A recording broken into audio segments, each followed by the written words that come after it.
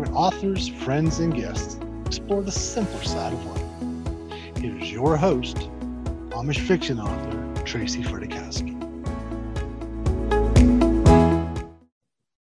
Hey there, welcome to another episode of Buggy Talk.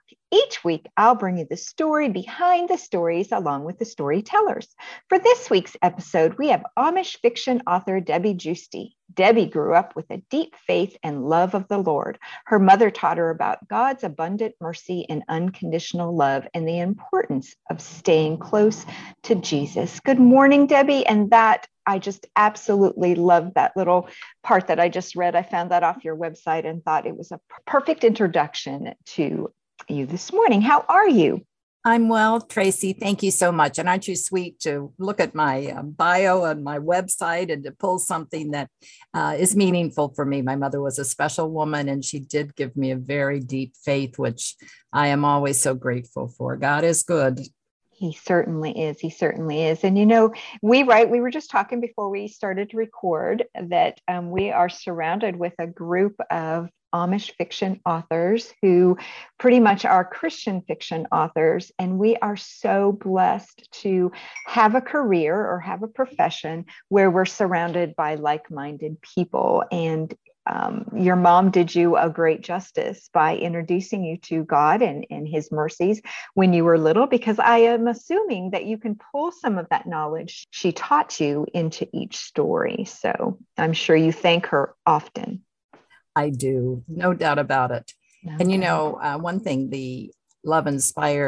I write the Love Inspired Suspense, which is an imprint of Love Inspired. They are the Christian books, but always that faith element. It's the hero and heroine are living that worldview, that Christian worldview. And although the faith runs, there is a faith arc, and the faith is important to the story.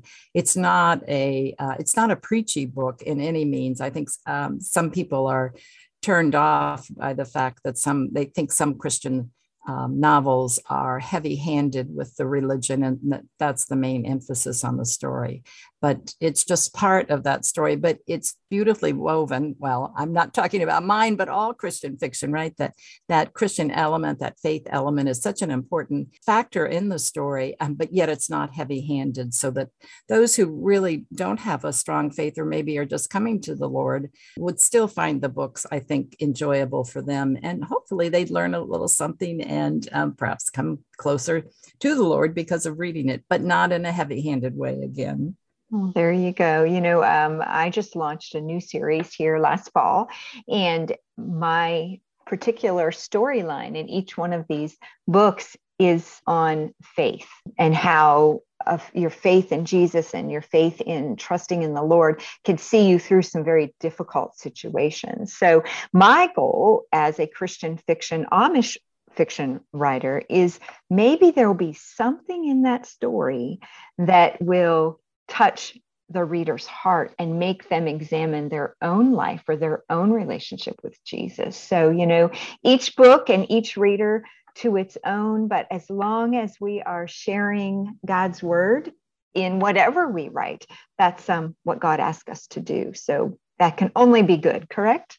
That's right. And I always say that I write for him. Every year I go to prayer and I say, Lord, do you still want me to write? I need to know that from him, because maybe there's something else he wants me to do. But thankfully, each time he comes back and he says, no, I want you to write. You have more stories to tell.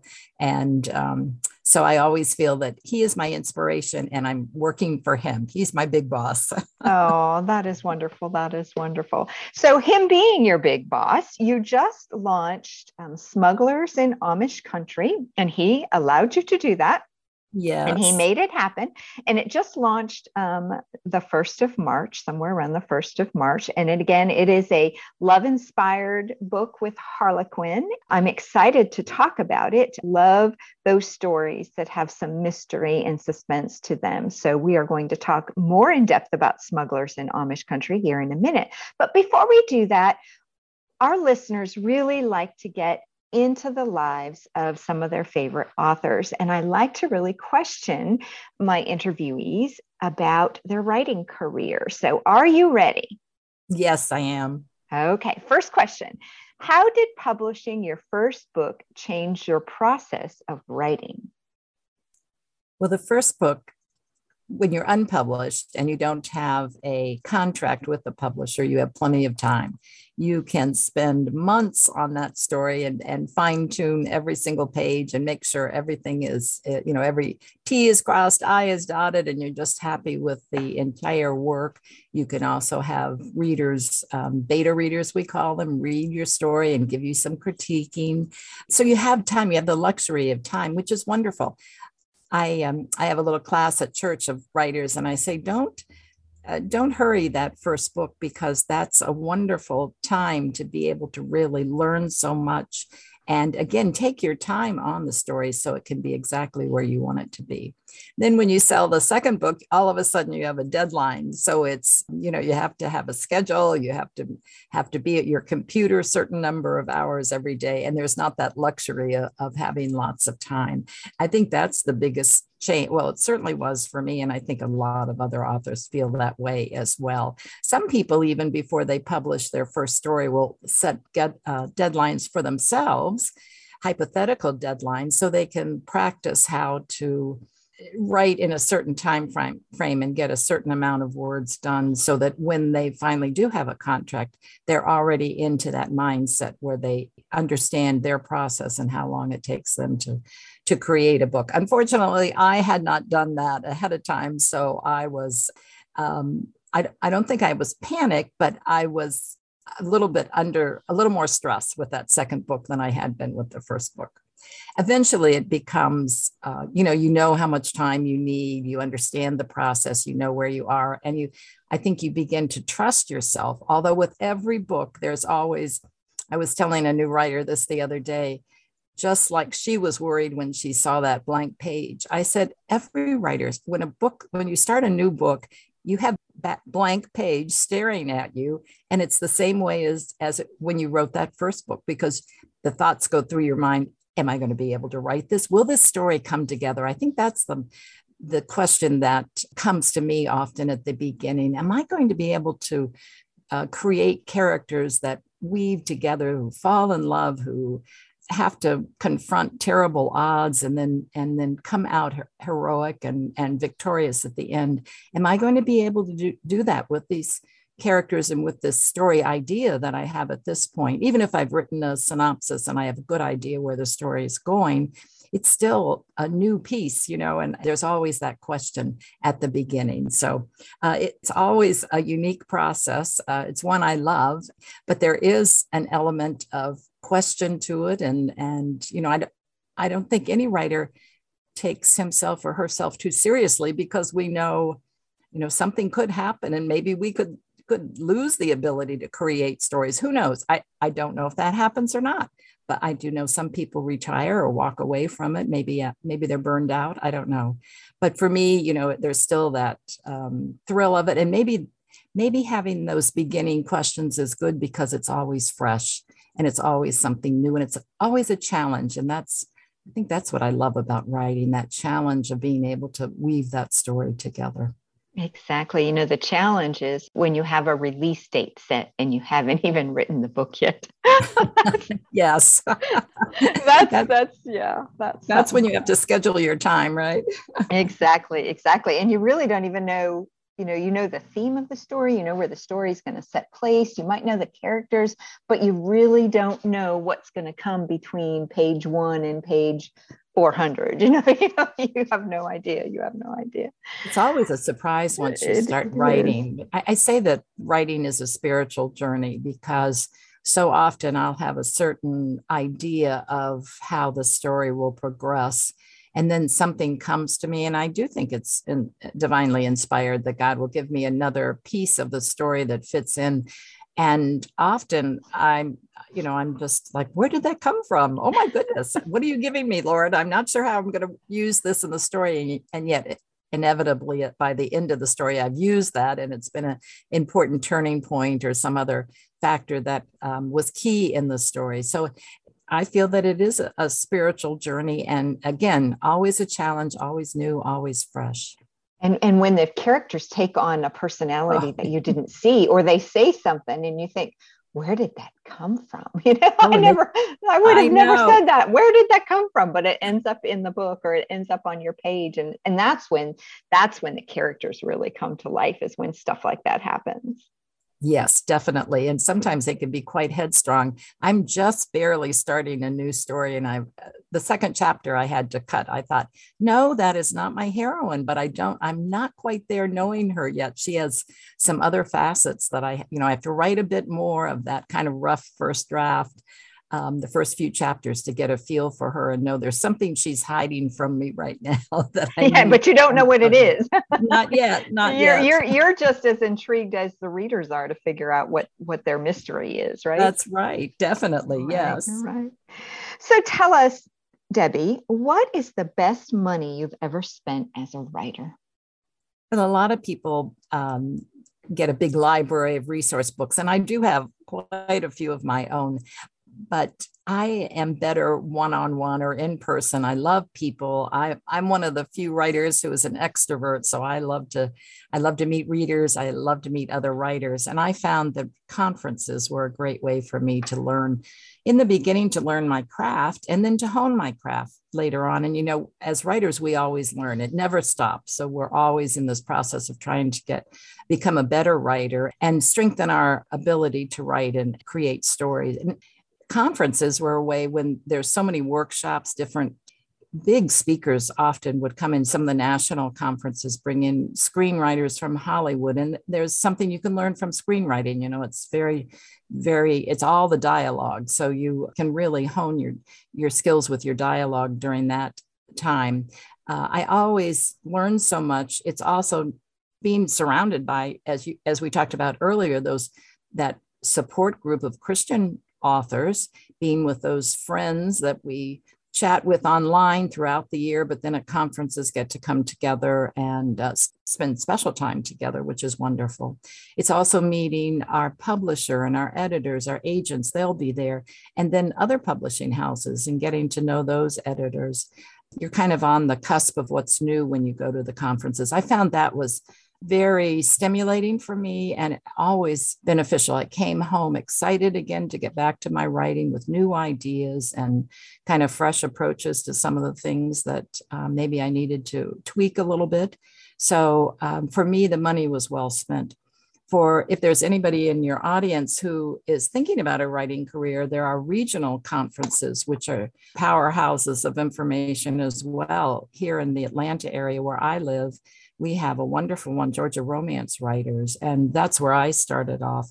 Actually, I learned the ins and outs of writing through that organization and the different classes I went to and the different conferences. So you don't have to go far. You don't have to spend a lot of money to be able to be exposed to some of the good programs, good workshops that will really boost your career and help you on your writing journey. So for me, it was always the conferences. Yes, I have the books. Do I read them? Some of them. Do I read all of them? No.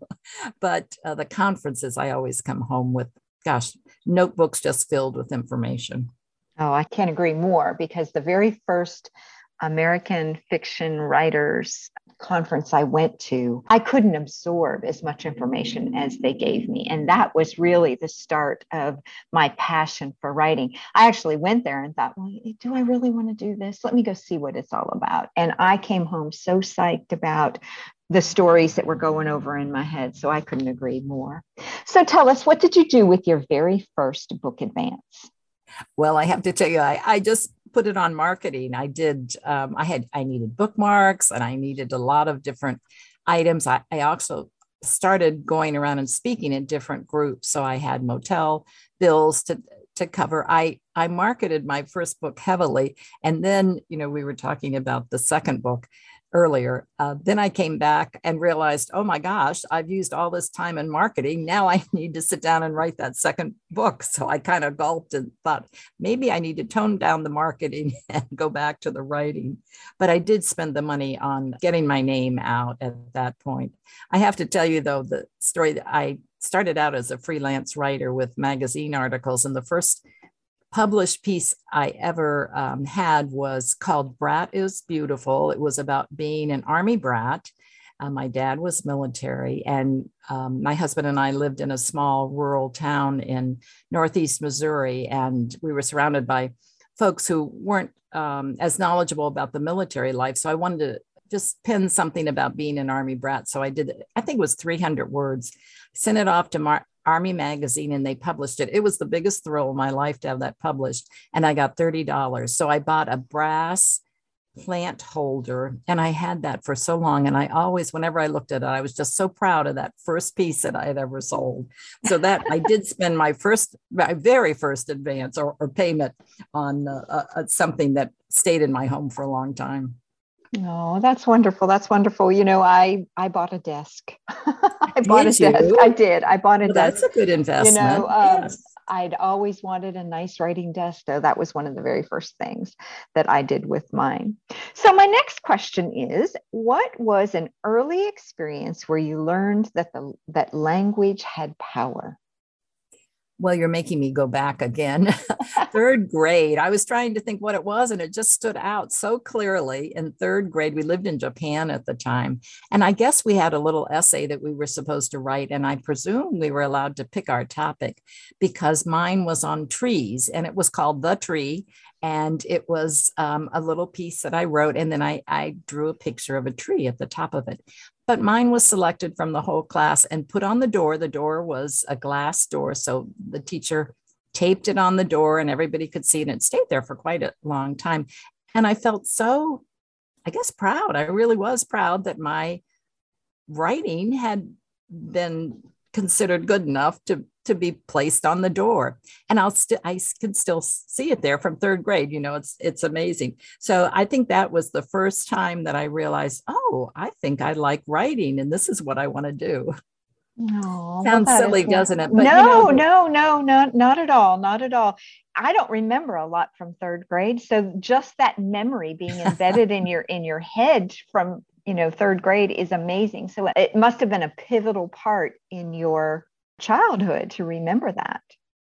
I think now they're doing such a good job in the schools, helping children to become creative writers at a very young age, which is wonderful. I don't know if I had that background when I was going through school, but I love what they're doing now with English, because I think that positive affirmation at a young time can make the difference between a child flourishing in a subject, especially writing. And writing, we need that no matter what we do in life. We need to be able to communicate through the written word. So I think kudos to all the teachers. And I have a daughter who's a teacher. I think they're fantastic, and what they're doing is wonderful.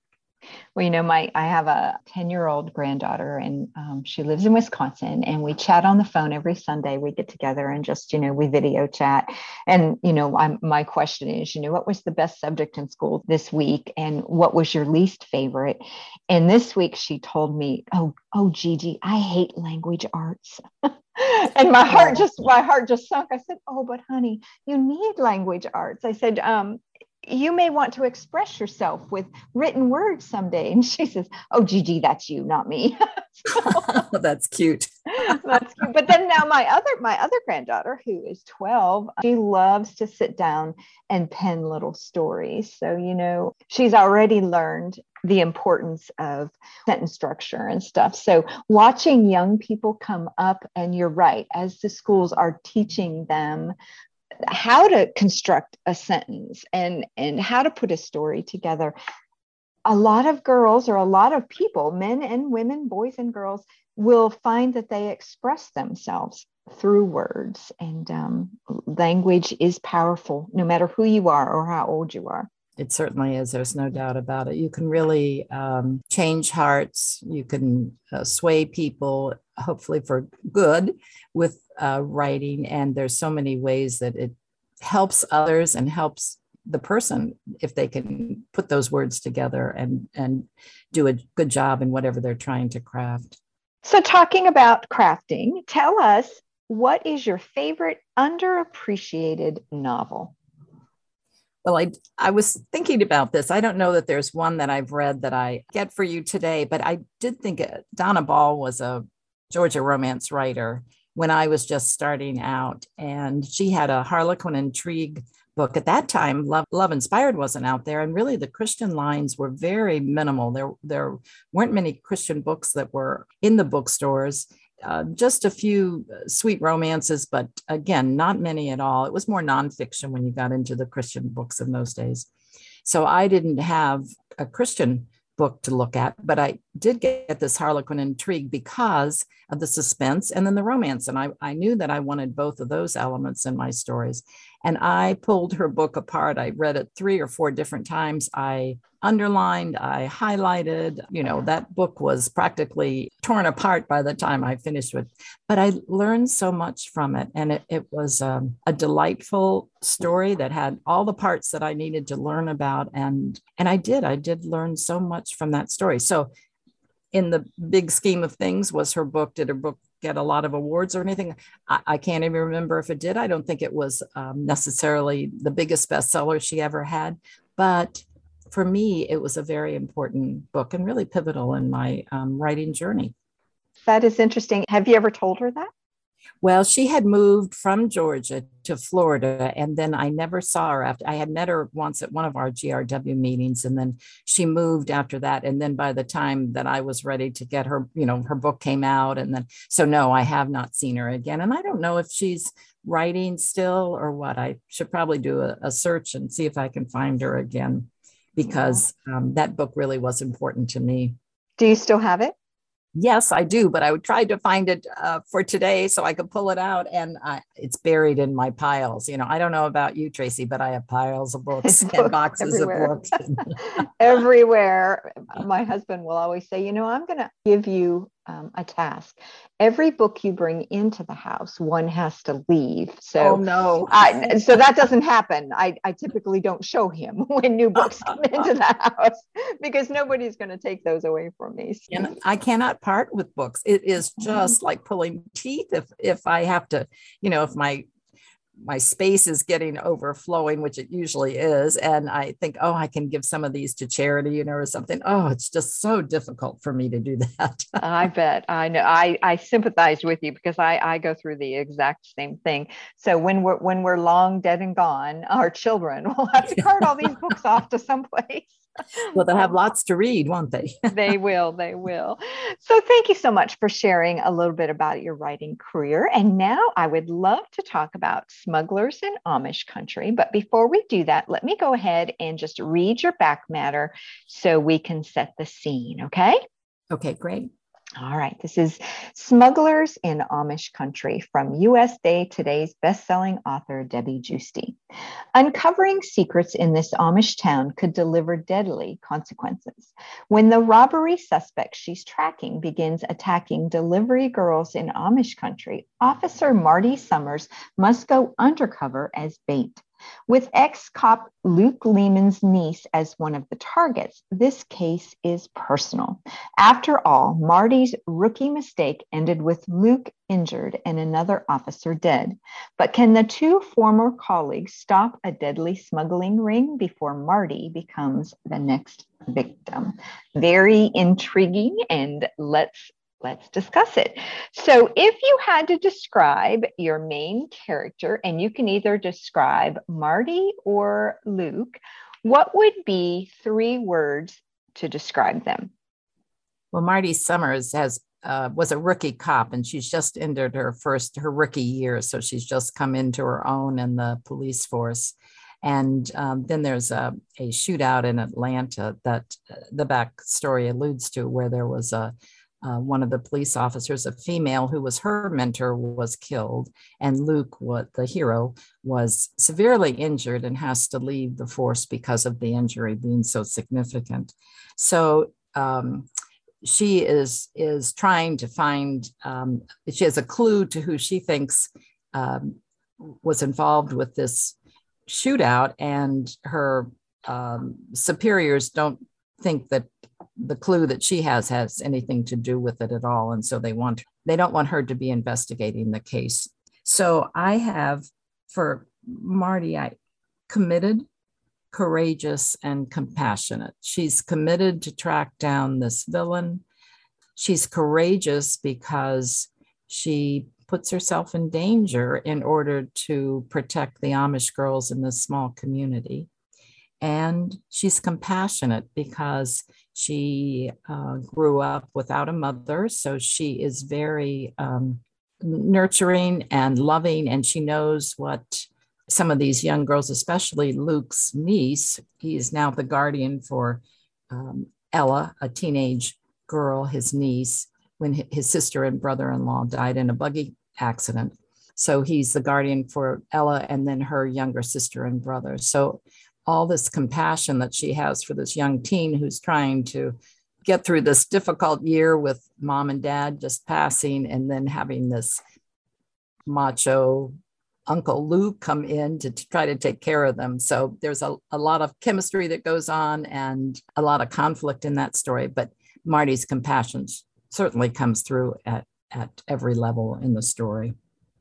And real quick, what about Luke? What do you think we could say about Luke? Yeah, again, underneath, he's stumbling his way through being a guardian.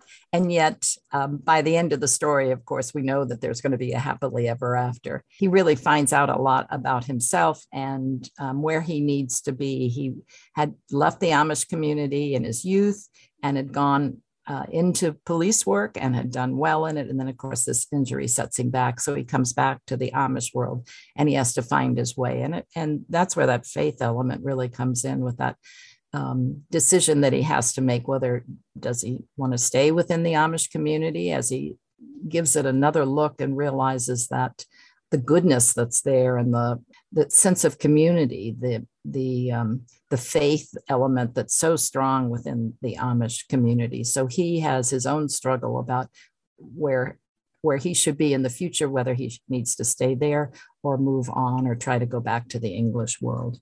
Oh, wonderful. So tell us, where did you set the setting for this particular story? It's in the North Georgia mountains. A lot of my stories are set there for the Amish. I love the environment. I had 2 children who went to school in the North Georgia mountains. It's a beautiful country, not as populated, of course, as where I live in the Atlanta area. And so that rural setting, I love the mountains, the lakes, for me, it's the perfect setting with little farms, nestled in the valleys. And I just think there's a lot to pull from in that, with that mountain atmosphere. And so I love putting the Amish there. It is fictional Amish communities that are in the North Georgia mountains.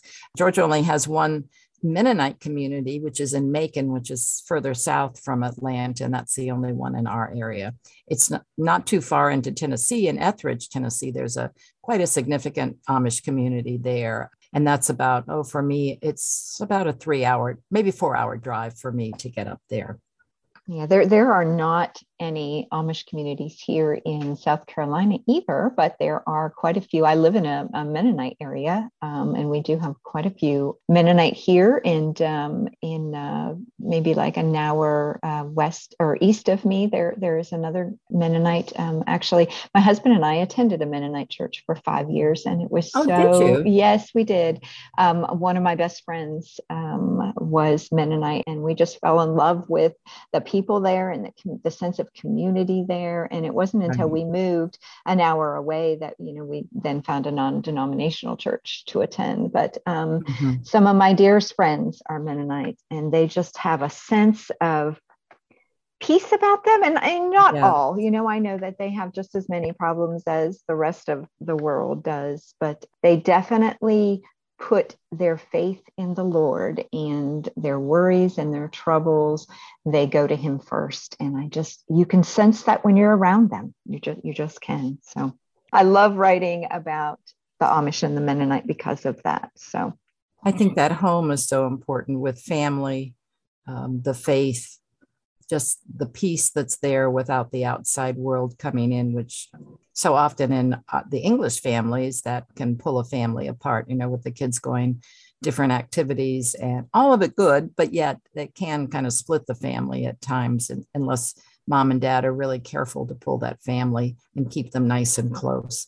But I do think, as you said, the Amish and the Mennonite, that sense of family and love and faith, I think it's so prominent. And that's what I really like to showcase in my stories as well. how that home makes a difference. When my characters who are not Amish walk into that Amish home, they can feel it. There is something different here. And often they're searching for it. And then they realize that once they embrace that faith and that they found what they've always been looking for. Exactly. There are so many people out there that are so intrigued by the Amish culture. And, you see on social media, everybody, how do I become Amish or whatever? And it's not becoming Amish. It's finding, like you said, it's finding home. It's finding peace. Right. It's finding a relationship with Jesus. That's what they see. That's what's so intriguing, is that these people put their faith before anything else. And as soon as people find that and realize that, they realize they can have what everybody else has. They just have to look for it in the right spots. That's right. That's right. So in Smugglers in Amish Country, is there anything, or was there anything that you had to edit out of this book? Yes. I wrote the prologue, which was this shooting incident in Atlanta. And my editor is not big on prologues, and I understand her rationale, but I had thought that was an important place to start this story. But she said, no, let's start it. Let's cut that. And we'll start it when Marty Summers, my heroine, is following this villain who she spotted. He's in the same type of a truck. It's a pool and spa truck. He's a pool cleaner. And so she spotted him, and she's followed him up the mountain into this Amish community. And that's where the book starts. Actually, my editor always knows what's best. And it was much better. People did not need the scene in Atlanta to be able to be pulled into the story. So I think a lot of us like prologues, but the story really begins where my editor told me. And that's why I listened to her, and I'm so blessed to have her. Oh, wonderful, wonderful. So what do you hope your readers will take away from this story? Well, I think it's important to be true to yourself, to be true first to God and then true to yourself. And then, just as we've been talking, then you find peace and happiness, whether you're in an Amish home or an English home, where no matter where you are, if you can be your own person, turn your life over to God. So calling out to him for your needs and thanking him for all the gifts. I think thanks is so important, right? He told us that we need to thank. When one person who was healed, the leper, came back and he said, where are the others? They had just kept going, but this one came back and offered thanks. So I think that's the takeaway for the story, that my heroine had to learn that she had an innate worth because God had created her and God loved her. She was always trying to earn her father's love, but she didn't realize that she always had her heavenly Father's love.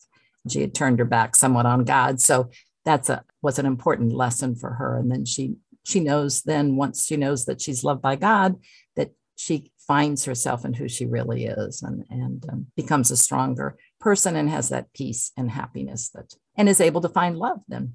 Exactly. And, that's exactly what we spoke about earlier in the podcast, that, if people read our stories and they can relate to how this person, worked through whatever struggle they are, if they find that peace or they turn to God, if they can take away just that little tiny bit of information or a little bit of the storyline and apply it to their own lives, then I feel as a writer, I have done what God has asked me to do. And it sounds exactly the same way as how you described what you want your readers to take away from your books as well.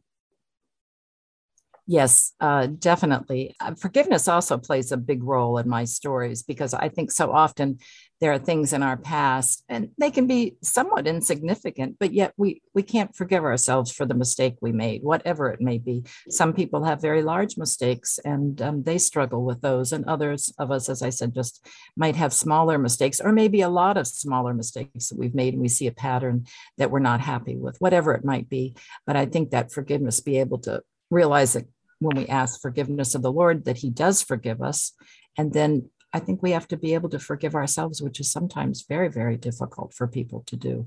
But yet growth comes from it. And only then can we really be free of that past and be able to live in the present where we're supposed to live, and then also have hope for the future. Oh, that was the perfect way to put that. Thank you. Thank you. So that takes us into your story. Can you read us your first page or a pivotal scene that you'd like to share with us?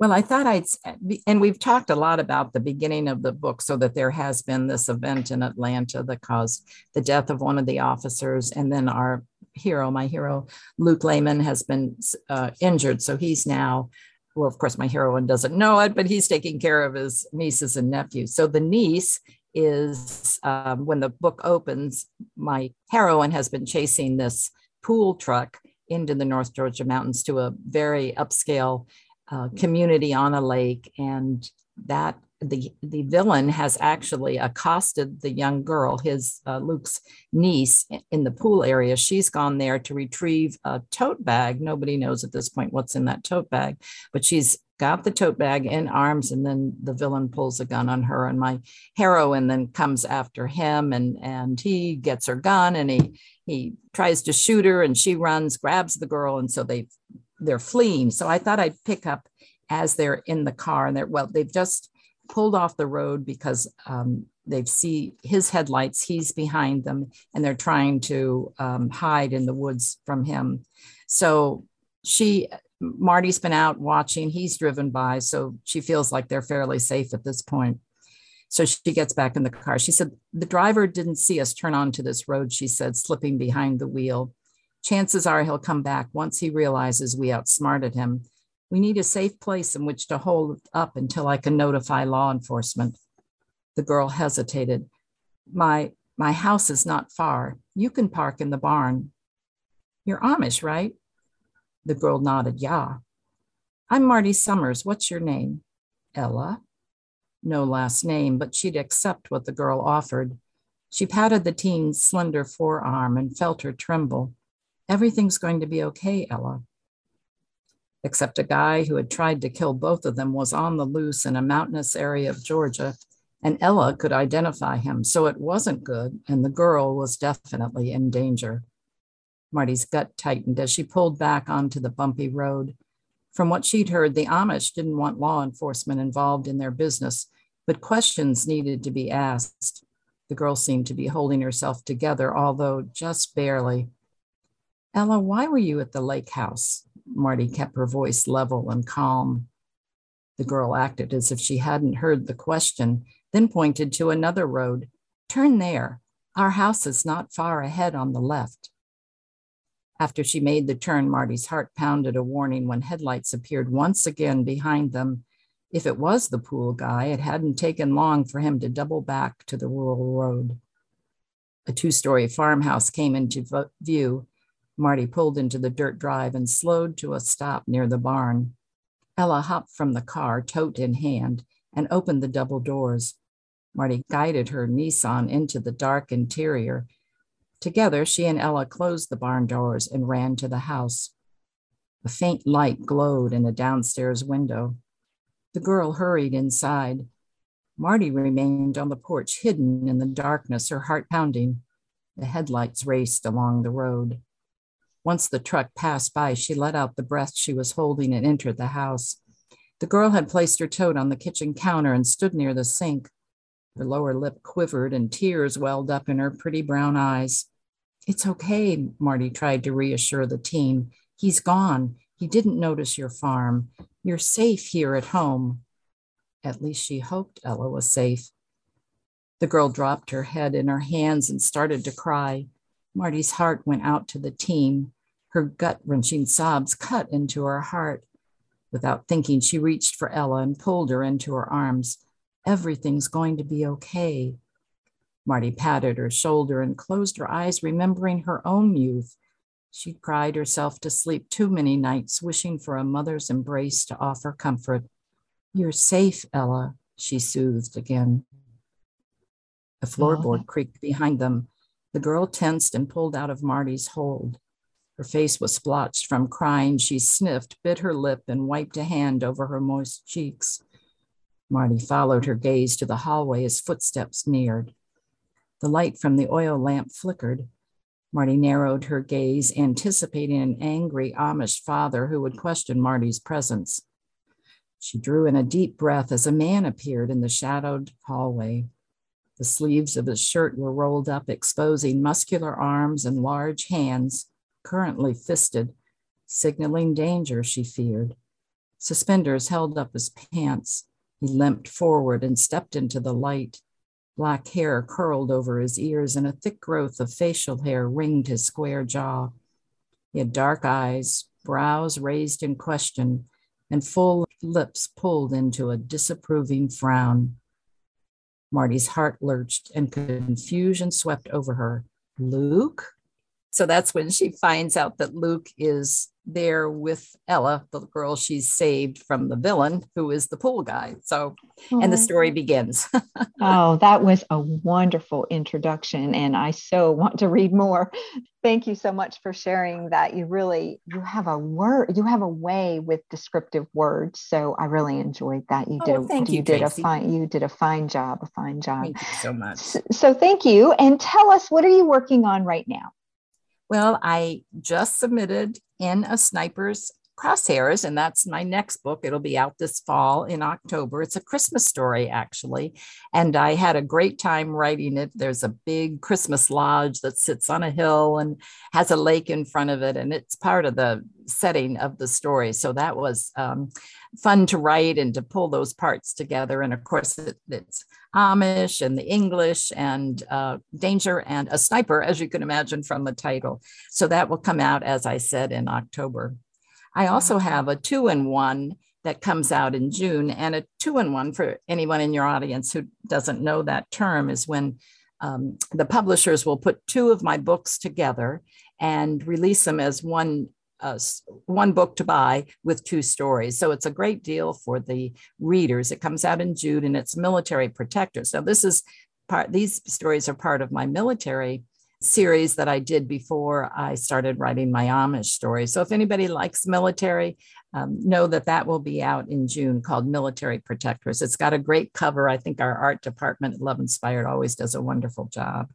So those are the two things that I'm doing now. Then, as I mentioned, I'm just starting that next book, which will be probably in the spring of 23. My goodness, time passes, doesn't it? It does. And we'll get you back on the Buggy Talk for your fall release. That's an Amish one. So we will get you back on.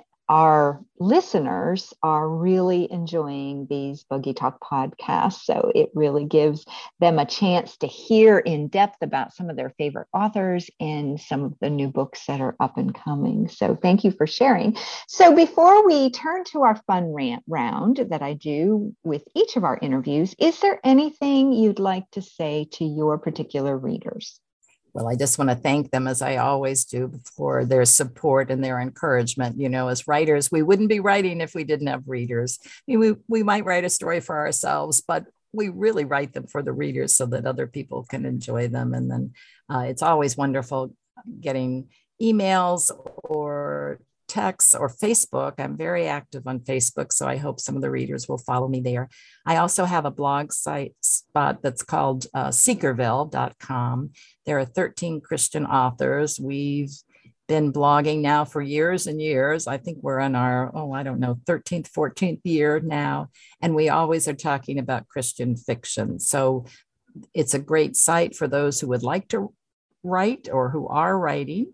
But it's also, we have a lot of readers that come and they enjoy, just like you share here, Tracy, that you get those behind the scenes stories about the authors and how they put their stories together. The same with our Seekerville blog, we do that. And in conjunction with Seekerville, then I always post on Sunday, the Sunday scripture and prayer requests.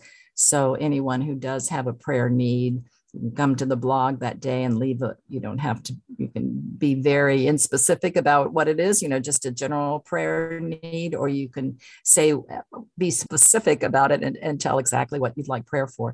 I also repost that on Facebook. So a lot of people stop by Facebook on Sunday and will leave a prayer need for us. And then this whole community of bloggers that join us, and we have a large support group. They'll all come and they'll be praying for those same needs. So if you do need prayer, think about that on a Sunday. Come to Seekerville. It's always a fun spot. We have virtual coffee usually, sometimes goodies too.